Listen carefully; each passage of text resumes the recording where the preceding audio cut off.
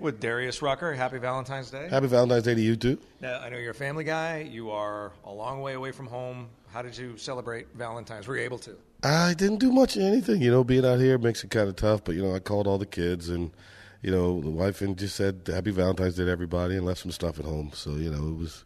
Are you a guy, when you're home, do you remember Valentine's? Yeah. It's hard not to, man. Somebody's always telling you it's Valentine's Day. So, yeah, I do. All right. Speaking of romance, you are a music freak. On Twitter, you do different songs every day. Wait, first of all, where does that come from? Is that just something you do to kind of just for fun? Just started doing it for fun. I saw Carney Wilson actually was doing it. And I was like, that's actually pretty cool to do that every day. And so I like doing it.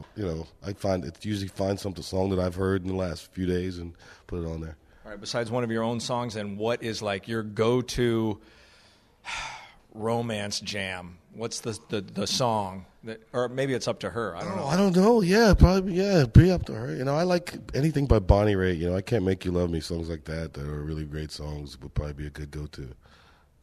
Now you have, I think it was in November, you announced that you're buying into a sports agency. What's going? Is that legit or not? Yeah, it's legit.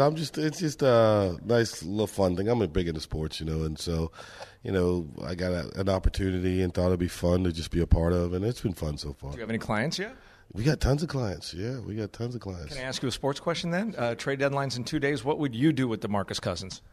Oh, good question. I'd probably trade him. He's a good player, but I don't know if he's going to stay when the contract's out. So you got to get something while you can. Darius Rucker, he knows the sports. Hopefully he's wrong on this one, though. Have a great show tonight. Thank you very much. Thank you very much for being in Sacramento.